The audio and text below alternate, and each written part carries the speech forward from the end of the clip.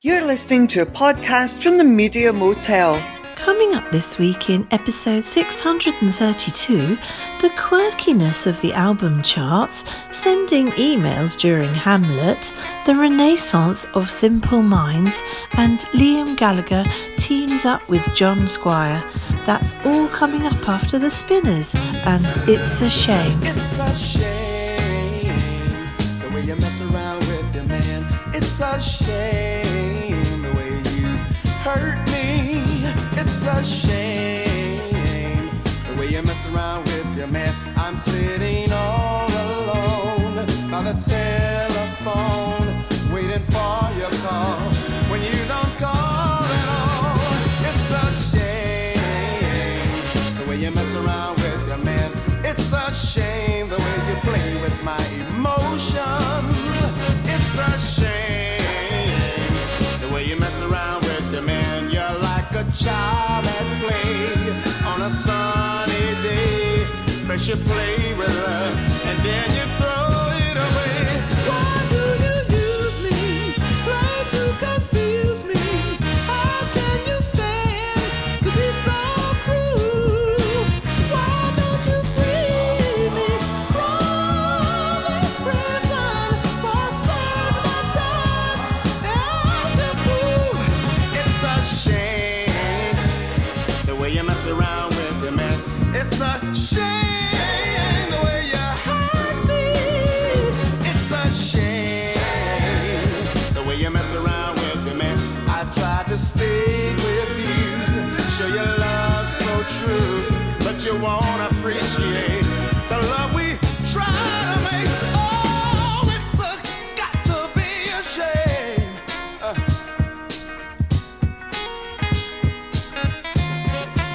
Why do you use me? Try to confuse me.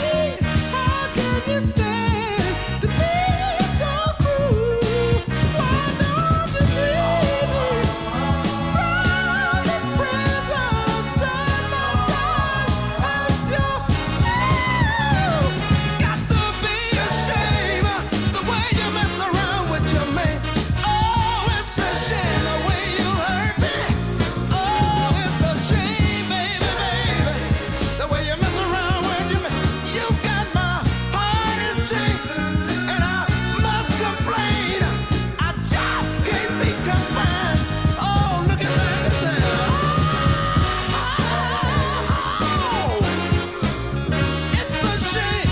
It's a shame the way you hurt me, yeah.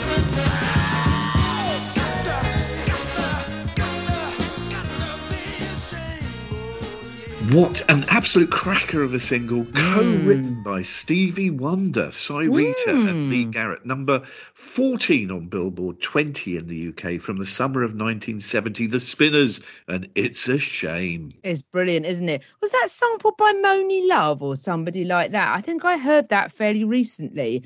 Sort of a more modern version that sampled it. There was a sort of a hip hoppy type thing.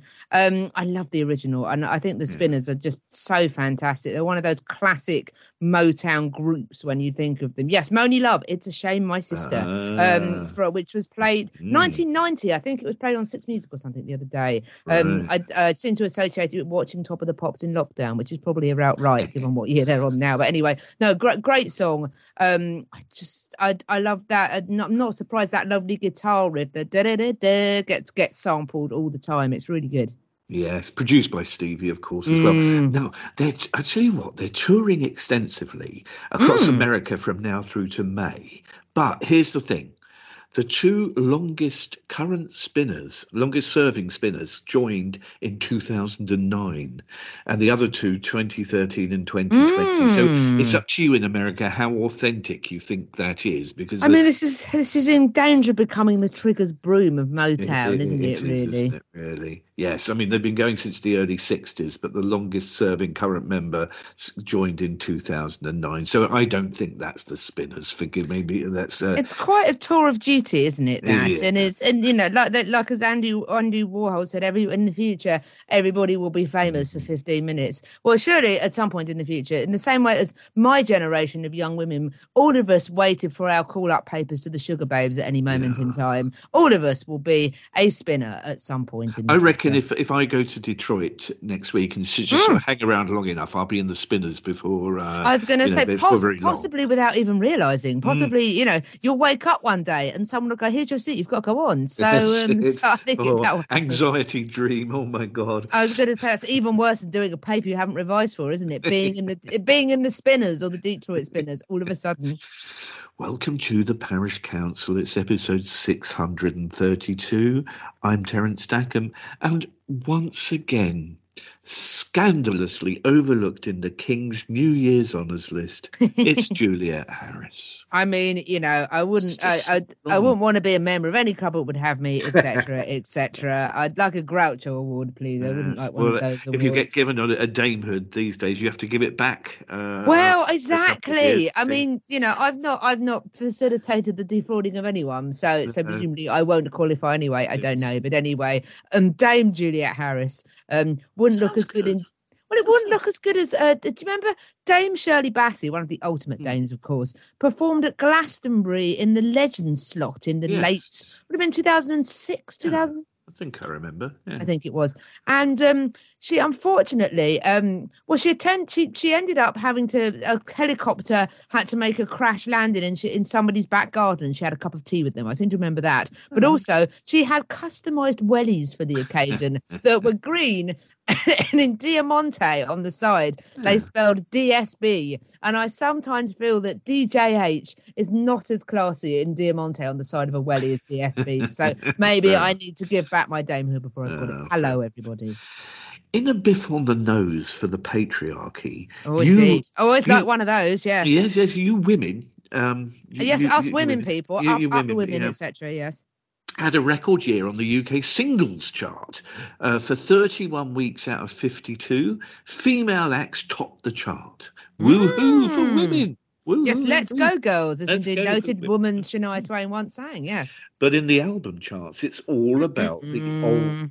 This is the album chart of the year, or throughout the year. The only newish album to feature in the top 10 of the year was Taylor Swift, and that was a re-recording and a repackaging of an album from 2014, so it's not really new at all. Although did Midnights, or was Midnights did that not sell physically? Did that only sell downloadishly? Yes. Yeah, it didn't feature. And so what else do we find?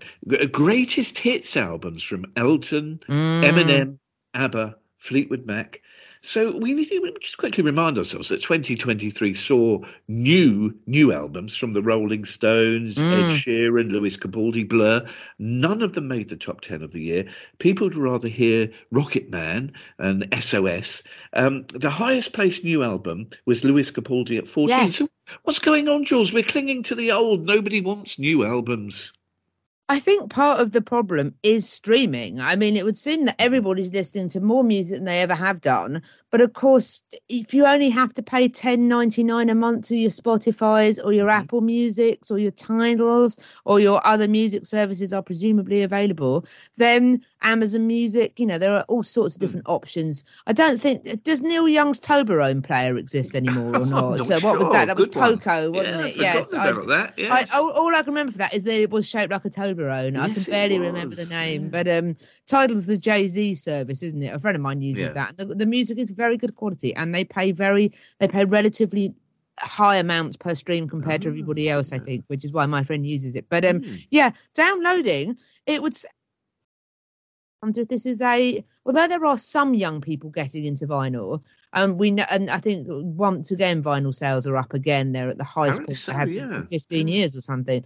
But I think that a lot of that is being sold to older people personally, and I think older people are more inclined to buy old music, is my feeling. Quite a few of whom I think are replacing records that they've slung out in the first place. I read something along the lines of someone said the story of their music buying life was: hear an album from your friend that you like, tape it, buy it on vinyl, buy it on CD, sell the vinyl record at a car boot for £3, buy it again on vinyl 12 years later for £22. And that seems to be the sort of circle of life for many people when it comes to buying music.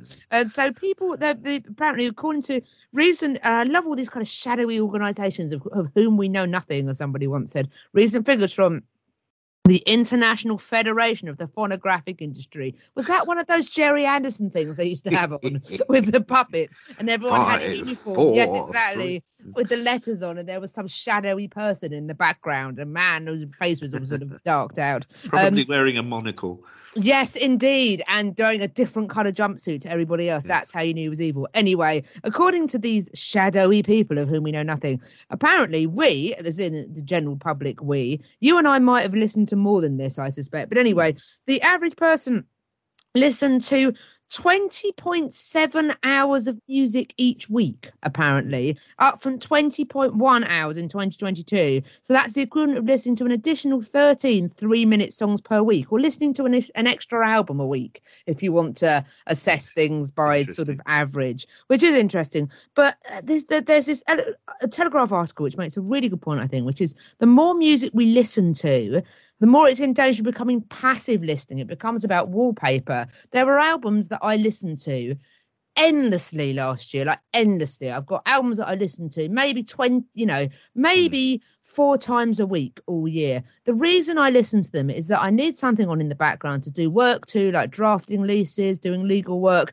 And I've got to have albums that I've stopped listening to, that I know really well, but that I don't really hear them anymore. So Fox Base Alpha by Saint Etienne, I listened to 3 times a week all year last year. It's a lovely album. I love it, but I just have it on in the background because I know that album so well. A couple of PJ Harvey albums. Comforting as well, I should think. And lovely, yes, because I know I'm going to like it. But I've chosen to listen to that for reasons that are good and bad. Good because I love them. And like you say, I find comfort in the familiar, but also bad in that I'm listening to the same things. I'm not listening to new things. It's become a habit that I've listened to because I want to get work done. And I just think, well, I can't have something that's too interesting. Occasionally I can listen to the most I can do is Oscar Peterson albums I've not heard before on YouTube from Japan. That's mostly the oddest that it goes. And also the streaming platforms and their algorithms that we've talked about before, they can sometimes be really good in that they give you things that you might not have heard before. So they'll go, if you like this, you'll like this. And if I listen to stuff that's out of my comfort zone, that's really good because I get to hear different things. Spotify is particularly good at this, I think. It's not so good if you're listening to very I don't want to say middle of the road, mainstream established stuff. For example, if you enjoy Fleetwood Mac's Little Lies, you'd love Landslide. And, sometimes, the less out there you are and you're listening, the more that the algorithms will push you to become really mainstream and really sort of like the big tentpole albums of the 70s, for example. So, I love Rumours. I love What's Going On. I love Tapestry. I love all those big records. But, it will keep playing them at me. If I listen to one of those albums on Spotify because I've heard it 1,000 times before, it will then give me other stuff I've heard another 1,000 times before. So you end up trapped in what the Telegraph describes beautifully here as a musical echo chamber of our own making, thus sending those artists further up the charts. And of course the charts are increasingly nonsensical and meaningless because there isn't as much weight given to streaming as physical sales, but given there are very few physical sales now, the charts in Britain become a bit of a sort of a nonsense from the second week of November now because they're just full of Christmas songs, as we've said previously, and also we end up with domination from particular artists beyond how it would have been. So I know that the Beatles would always sell, their albums would sell well every year and they'd release an album every year and that sort of thing. 5 of last year's top 20 albums were all by Taylor Swift. Wow. And you end up with like artists with, I think Taylor Swift broke that record of all 10 songs in the top 10 were hers due to script. And I have nothing against Taylor Swift. We've talked about her before. I think she's very talented, but you just end up squeezing out of new artists this is only gonna. I feel like we're kind of going into a taper here because the more that you squeeze out people underneath, the less people there are likely to come up through to be the Fleetwood Mac of their generation, for example. It's seeing really. We talked previously about the fact that the continued closure of grassroots venues, and I've always been a big voice against this being a good thing.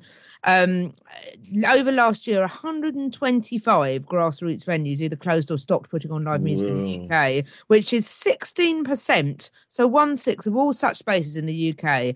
And if you want to put numbers on that, at the cost of 14,250 concerts, £9 million worth of income for musicians, and 4,000 jobs. And those people that are losing their jobs, that are losing the opportunities in music, it's not Fleetwood Mac, it's not Coldplay, it's not those people. It's the bands that may have become those bands, and we might not know, and that's tragic, I think. It is.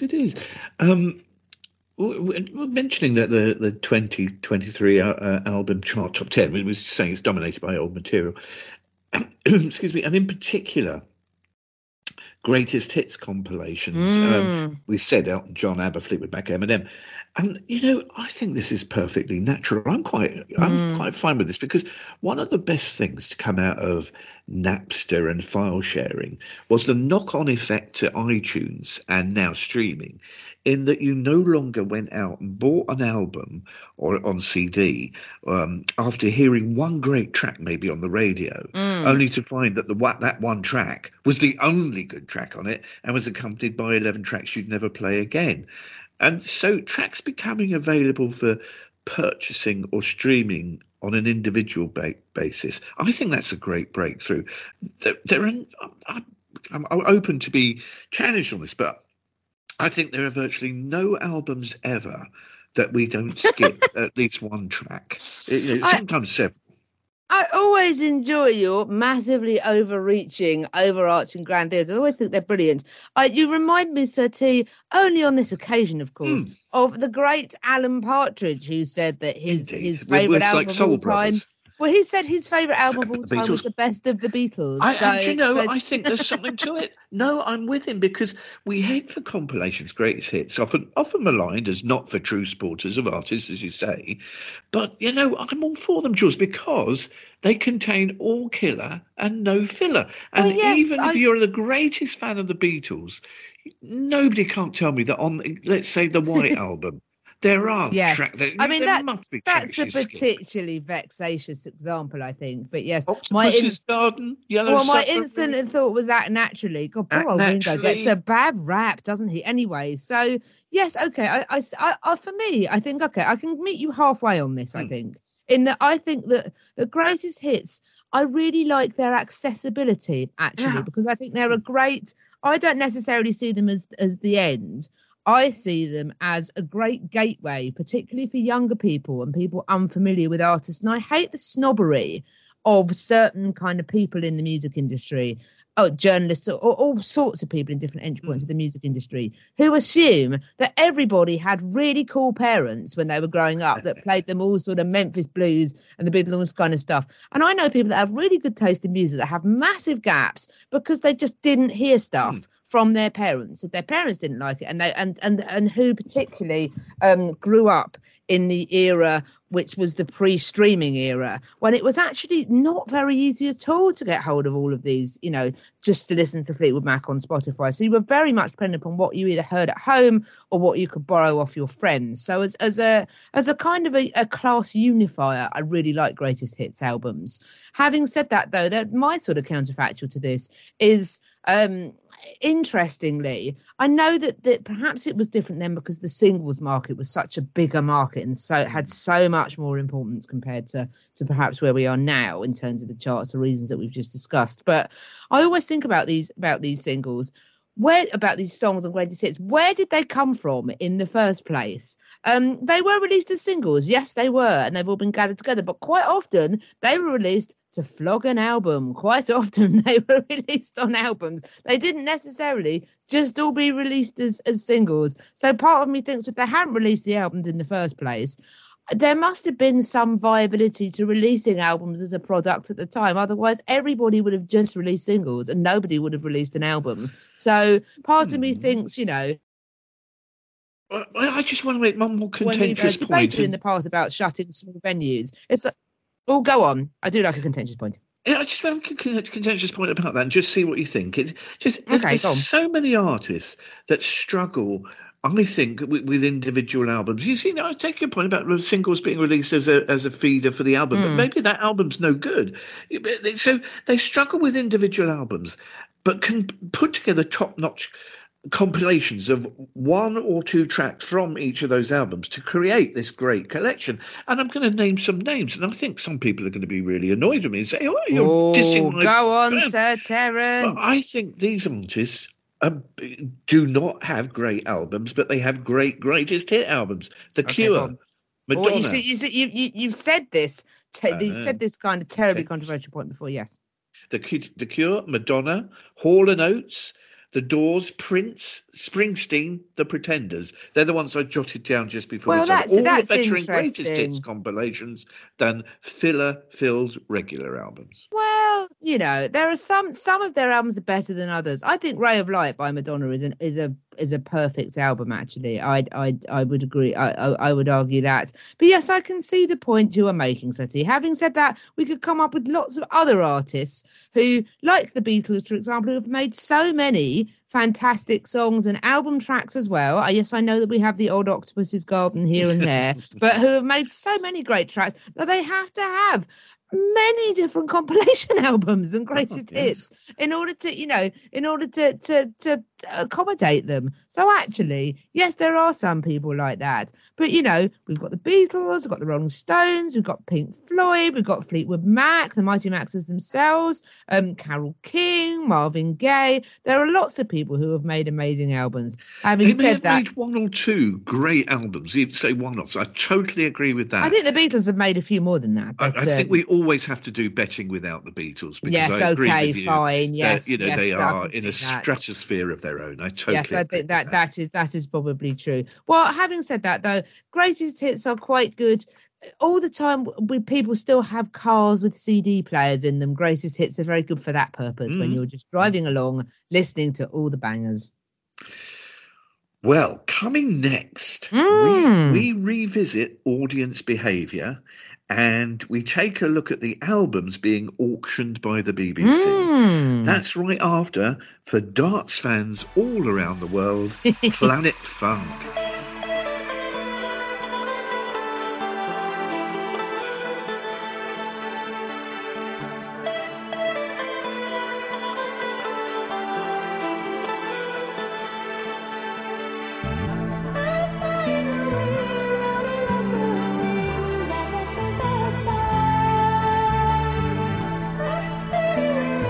Circles in my mind, turning over ground.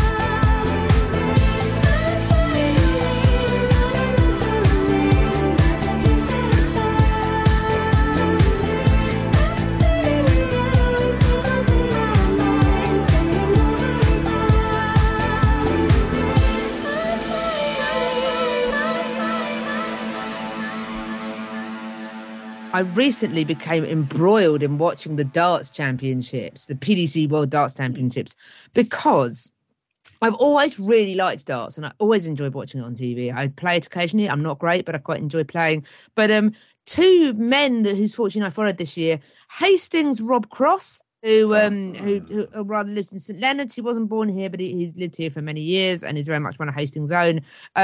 And of course, Luke Littler, everyone's favourite, prematurely aged 16-year-old who went on this incredible run. Life is hard in Warrington, etc. But he was absolutely brilliant. And I even bought a day pass for Sky Sports or Now Sports or whatever it is now. And one thing that really surprised me, I've always enjoyed the boisterous behaviour of darts fans in a confined space. I did not understand why darts fans have got so into this. They all sang along to this. They sang different words to this. It's an excellent trance album, which dates from my time at sixth form college. Did not see this even more improbable than darts fans singing about the Toure brothers to the tune of No Limit by To Unlimited, YOLO Kaya, YOLO Kala, YOLO Toure, etc. It just the incredible wit of sports fans who may come across as quite boorish but have a very unique sense of humour. I enjoyed the tune anyway. I thought it was a great tune. And that was Somewhat Improbable dance album Chase the Sun by Planet Funk. You know how every year this country goes nuts for tennis during Wimbledon fortnight and then forgets about it for another 11 and a half months? I wonder if the same fate awaits young Luke Littler with the darts. Yes, I really hope that he does go on to a career. Although I admire the darts very much in being clever enough to think, do you know what? He's done quite well. Let's put him in the 8-player Premier League that play every week. Let's just put him in now because everybody's really into this. And you think, God, that is really clever marketing. That was a good move, yeah. In recent years, we've highlighted an ever-growing litany of terrible audience behaviour in theatres, music concerts. No. We had, no. We had Pink last summer, didn't we, in Hyde Park, being left speechless when a fan threw their mother's ashes onto the stage. Did someone throw a wheel of cheese at somebody? Next day, someone handed Pink a giant wheel of cheese, yes, which she tucked under her arm and carried on, indeed. I mean, good for her. That is a trooper. It was. We've often spoken about the increasing challenge of the lack of concern of gig goers towards their fellow audience members, maybe dancing wildly with drinks flying everywhere, and to the incessant chatter at even quiet acoustic gigs. But this week, Jules, a new example. The actor Andrew Scott pausing his performance of Hamlet at the Almeida Theatre in London as he noticed a man in the stalls hammering away, sending emails on a laptop.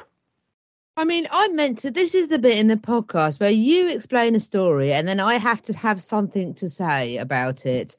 Words fail me on this, Sir Terence. Running a business from the stalls of a theatre. I mean, I get that we live in a world of agile working, and I'm very pleased that, that COVID and lockdown, etc., have opened up the possibilities of Zoom and Skype, without which we would not be able to do this podcast, obviously. So I'm very much in favour of being able to do things from wherever you want to.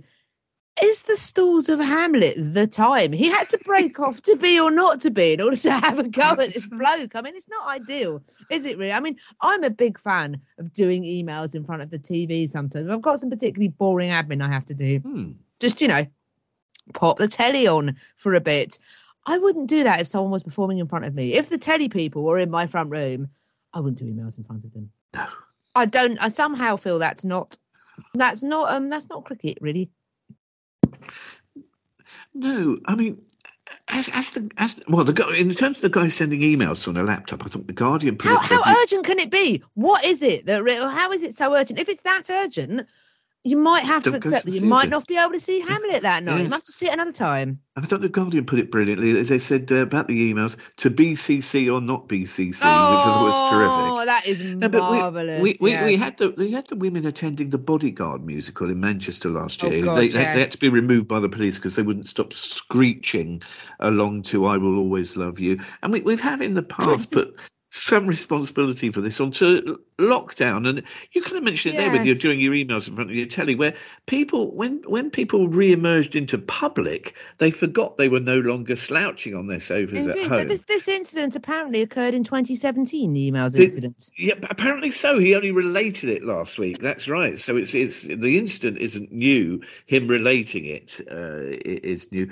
But there's definitely some holes being punched in the unwritten contract. We kind of figuratively sign with actors or performers, which says that they perform and we behave according to sort of unwritten rules, and we all leave happy. And those uncharted rules are breaking down. I think But so. Yes. I think that there is another side to this, George, which I just want to get your view on. Go Because, on, yeah. of course, we have to be careful drawing up these lines of etiquette, because if we make theatre or gig going seem like going to school, then people simply won't go. So we want people to go to gigs in the theatre, but we need them to behave within certain boundaries.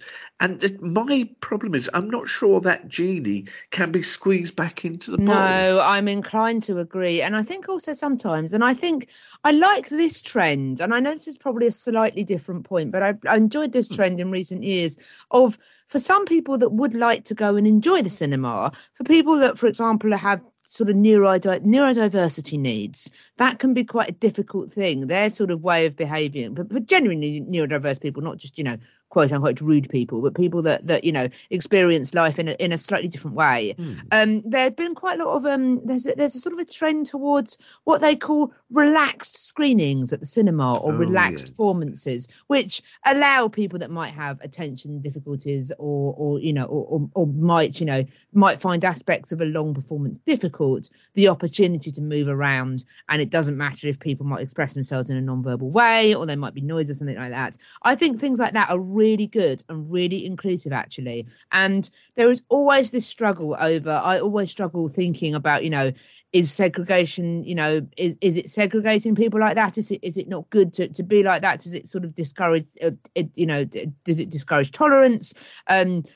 And I'm inclined to think that the mainstream should be able to accommodate most people. But sometimes I think that actually, because I went with a friend of mine and her neurodiverse child to a screening once, and we had a great time. And the reason, she said afterwards, I had a great time with my kid for the first time in God knows how long, because I didn't have to worry about anybody complaining about my kid being a bit noisy, or perhaps being a little bit distracted in the cinema, because everyone was like it. I mean, I had a great time. That's a separate thing. I'm Yes, all in favour of that, but I'm talking about boorish drunk yes, people. I know, and I did say it was a slightly different point, but the point I'm making is something like that is great, but you should only really have those things for people that are neurodiverse, that have additional needs, not for people that don't really. And sometimes it can be a difficult distinction to make. I do want to make that point. Having said that, though, I think that relaxed screenings for that sort of thing are the way to go. So some of this behaviour is sometimes not deliberately obnoxious, but some of it very is, I think, and so I'm with you on this in that I love the idea of diversity and inclusion and relaxed screenings and things like that. I think they're absolutely brilliant. But having said that, I also want I don't think it's wrong to expect reasonable standards of behaviour from people. But like you say, very difficult to put that genie back in the bottle. It really is. There's a story this week that I thought really hadn't received a huge amount of attention, and that is that the BBC is auctioning off 285,000 vinyl albums. So vast is this collection that auctions are taking place over the next 18 months. Now, 400 lots are up for sale on the 30th of January, 3 weeks on from where we are now, as we record this. Jules, I want to know if I can tempt you with any of these. There's a 13-album package of jazz and blues from John Coltrane to Lala Schifrin. Current bid, 80 quid. There's several prog rock packages which no bids have been received when I looked earlier today. Estimates 150 to 200 quid, which I think may be ambitious. But how about this? I've got a special one for you. I found you a 6-pack of the Beatles' Please Please Me LPs, all notated from the BBC library. Current bid, 80 quid. I mean, any of those any good for you?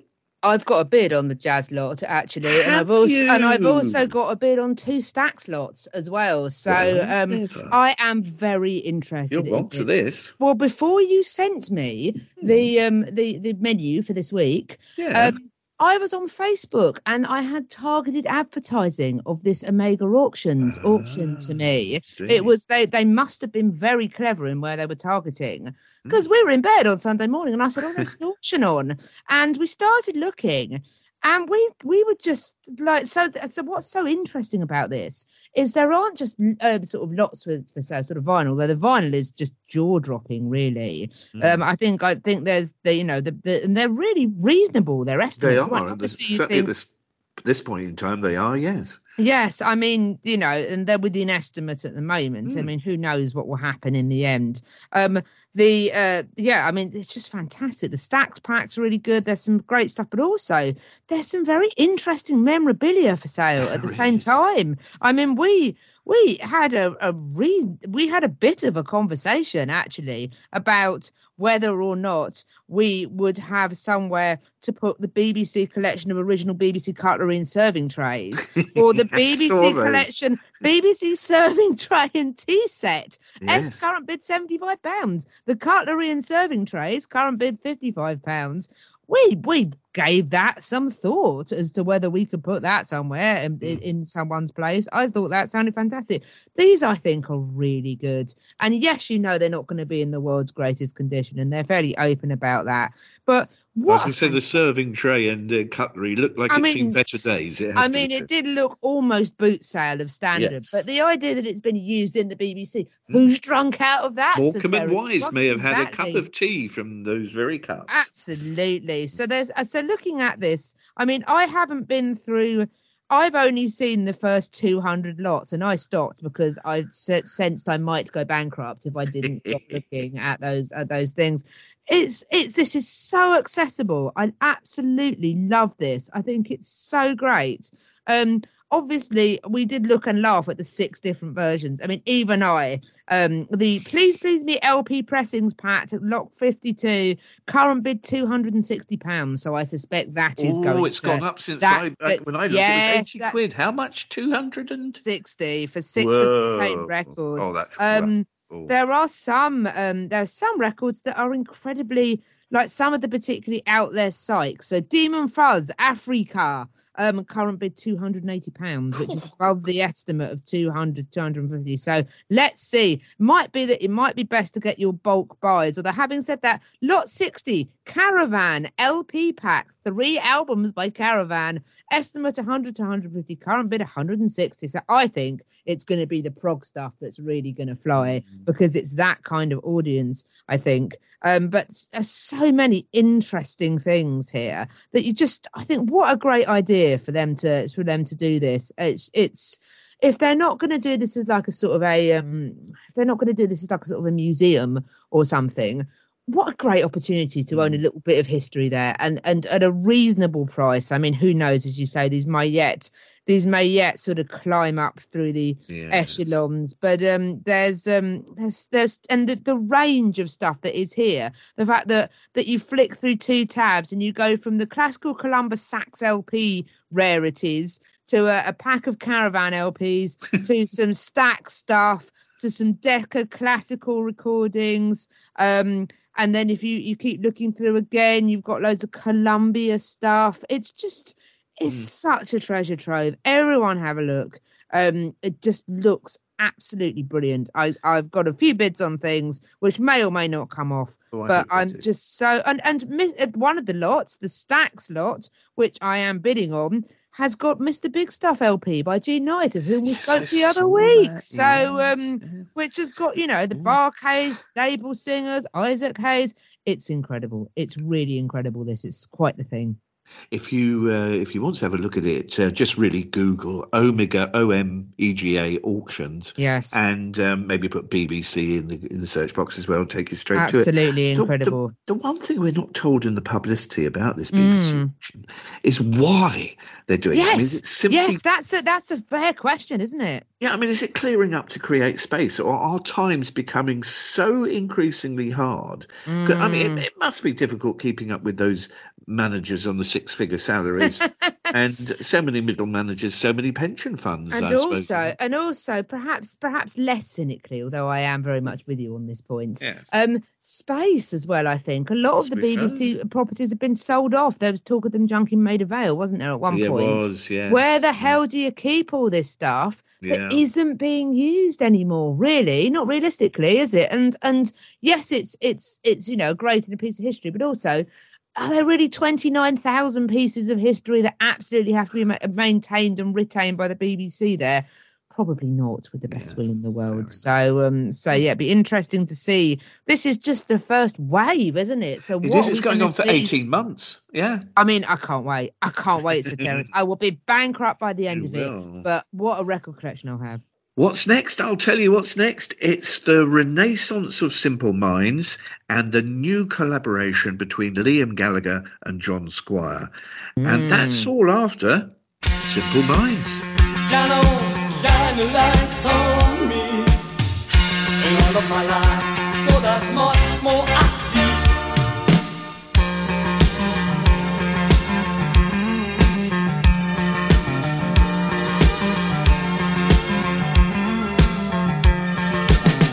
In the light of his love, in the light of reflection, one another this world sometimes also it seems. To the sky and the silver gift branches, glittering prize is the price of love. They can remember quiet side of midnight. They can remember attraction of fame. Like a glittering prize, I saw you up on a clear day. First it came hard, then our last breath away.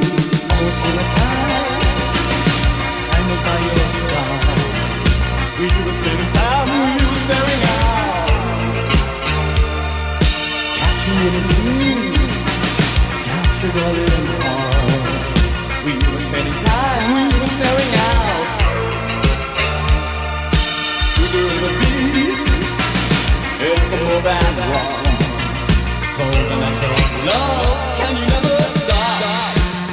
Shine the light on me and all of my life, so that much more I see. Like a glittering prize, I saw you up on a clear day. First it came hard, then a last breath away. Only on a clear day, only your life. Only on a clear day, coming in your life. We can remember quiet side of midnight. We can remember attraction of fame. Like a glittering prize, I saw you up on a clear day. First it came hard, then our last breath away. See it in the eyes, dark light sky. We were spending time, we were staring out. Taking more, endless breath moving. We were staring out, now we're staring in. Could you ever need ever more than one? Cold the nights of love, can you never stop? Shine a light on me and all of my life, so that much more I see. Like a glittering prize, I saw you up on a clear day. First it came hard, then a last breath away. Only on a clear day, only in our life. Always on a clear day.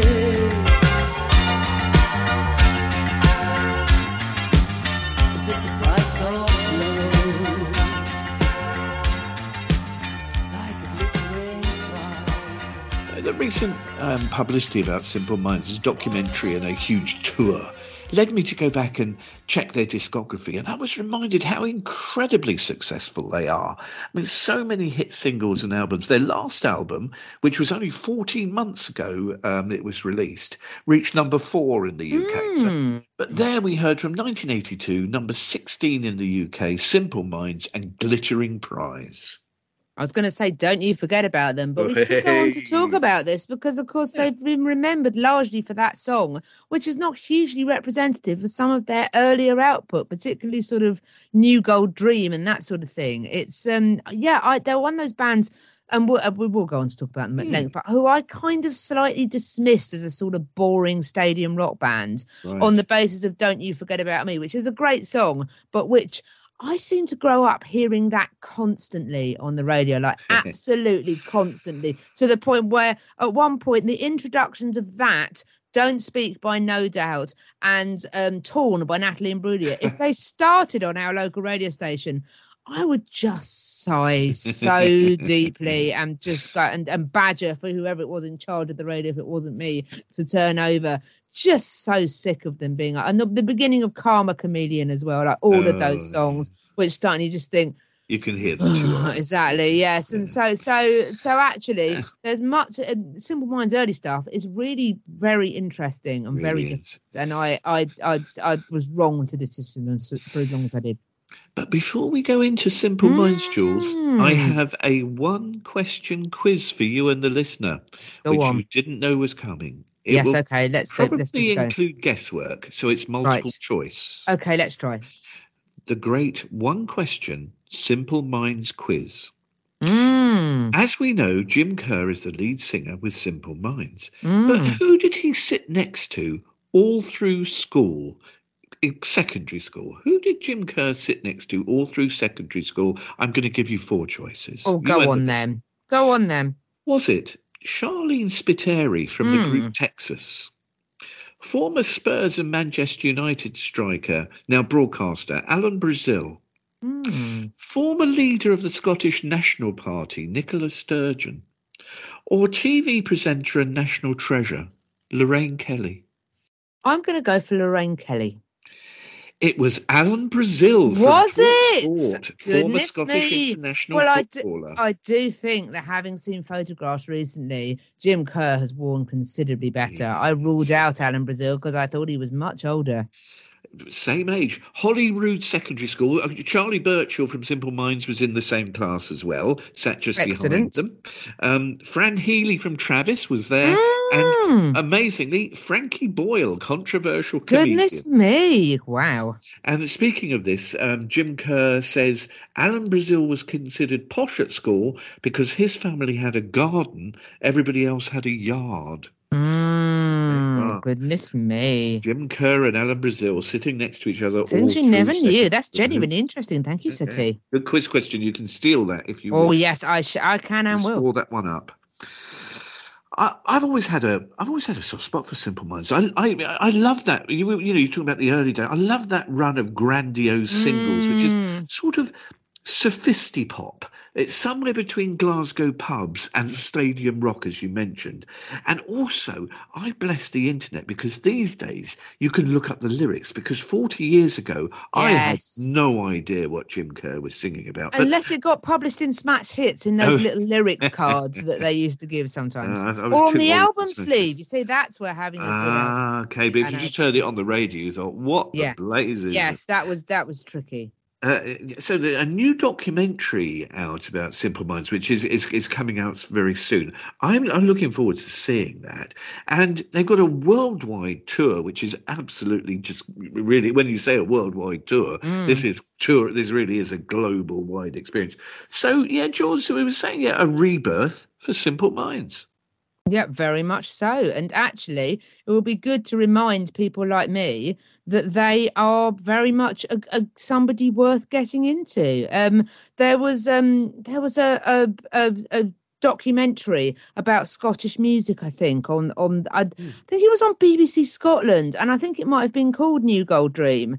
And I'd love to see that. Yes, it was really good, I think, because it started off sort of, and it talked about postcard records and that kind of stuff, and it was really interesting. And we watched it by accident a few years ago, just before lockdown, because we had the TV on BBC. We thought we were watching BBC One and we were watching BBC Scotland instead.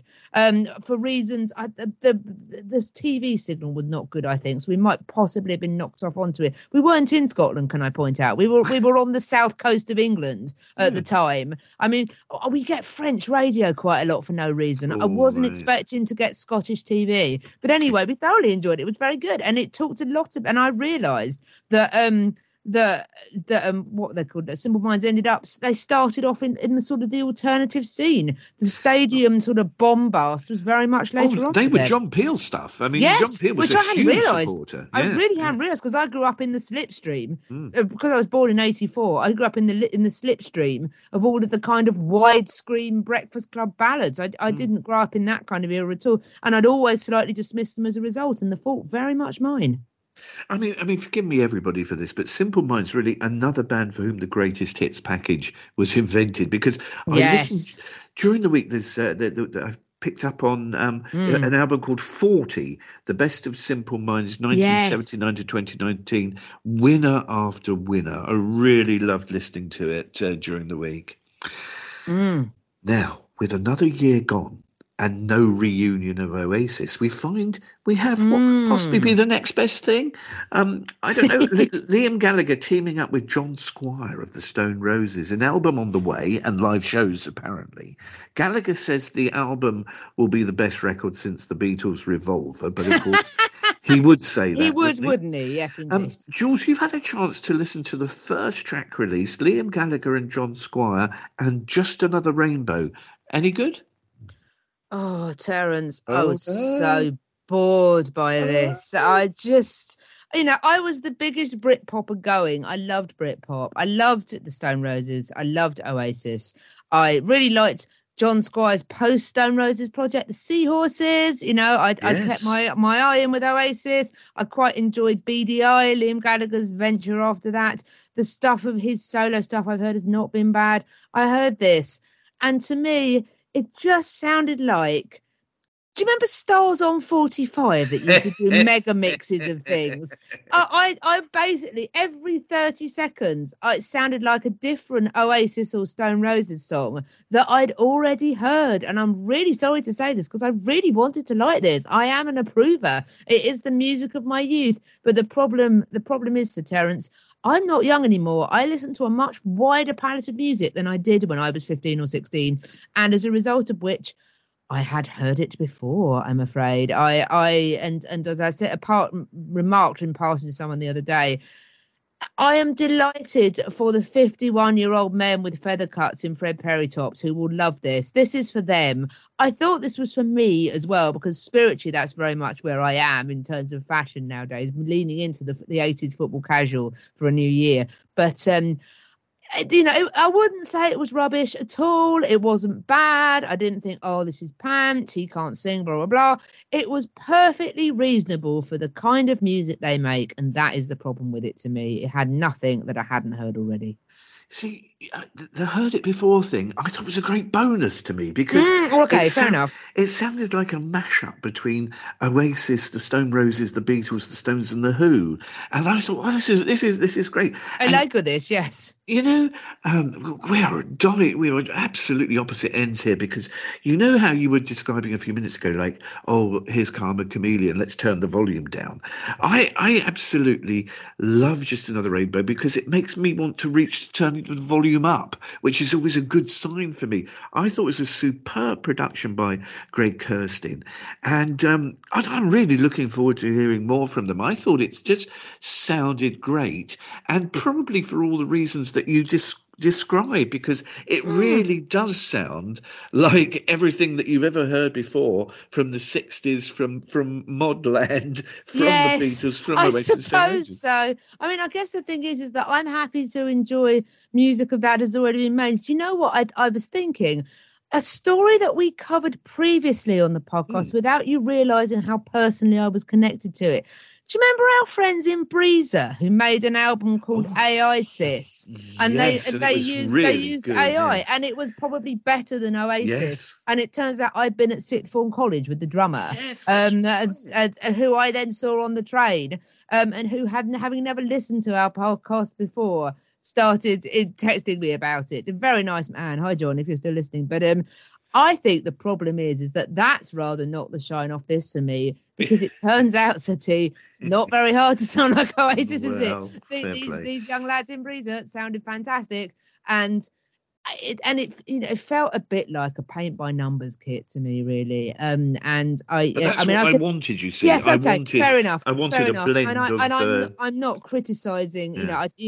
I think I enjoy other people enjoying things. I am long past my indie snobbery stage. It's just that is my opinion. I won't listen to this again. Do you know what I'd like to do, Seti? I'll put Definitely Maybe on. That's a great album. and if I want new things, I love listening to new music. I hear loads of stuff on Six Music I love that sounds new, and it sounds different, and it sounds like a new experience. And if I want the comfort food of Oasis, I mean, I just bought a 4 CD mod box set called Into Tomorrow 1982 to 2000 at Christmas. It's great. I love it.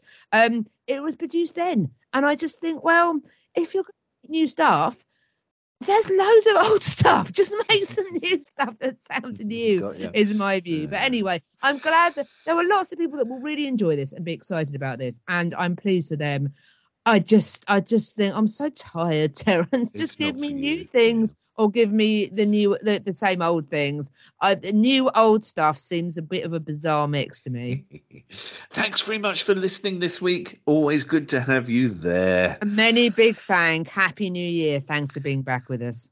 And Jules, a timely seasonal track from the Breeders to play us out. Indeed. I couldn't decide. I nearly went with ABBA on this, but I just thought, you know what? I know, which would have been nice, but No, I love the Breeders, and I think Last Splash is probably, that might soon make it onto my albums I love so much I can listen to them all day when I'm working. I love this. And I think we talked previously on the pod about Tim Burgess's lovely album listening parties that he did in the first first waves of lockdown, and how good they were. I very much enjoyed the Last Splash one, not least because most of the Breeders liked my tweets about it, which is very nice. So I love this album. It reminds me of my pal Neil. There's so many great things on this, and I will pick this from this album because it seems apt. Happy New Year to all of our listeners, all of our pals and friends of the podcast. This is the Breeders from Last Splash, and this is New Year.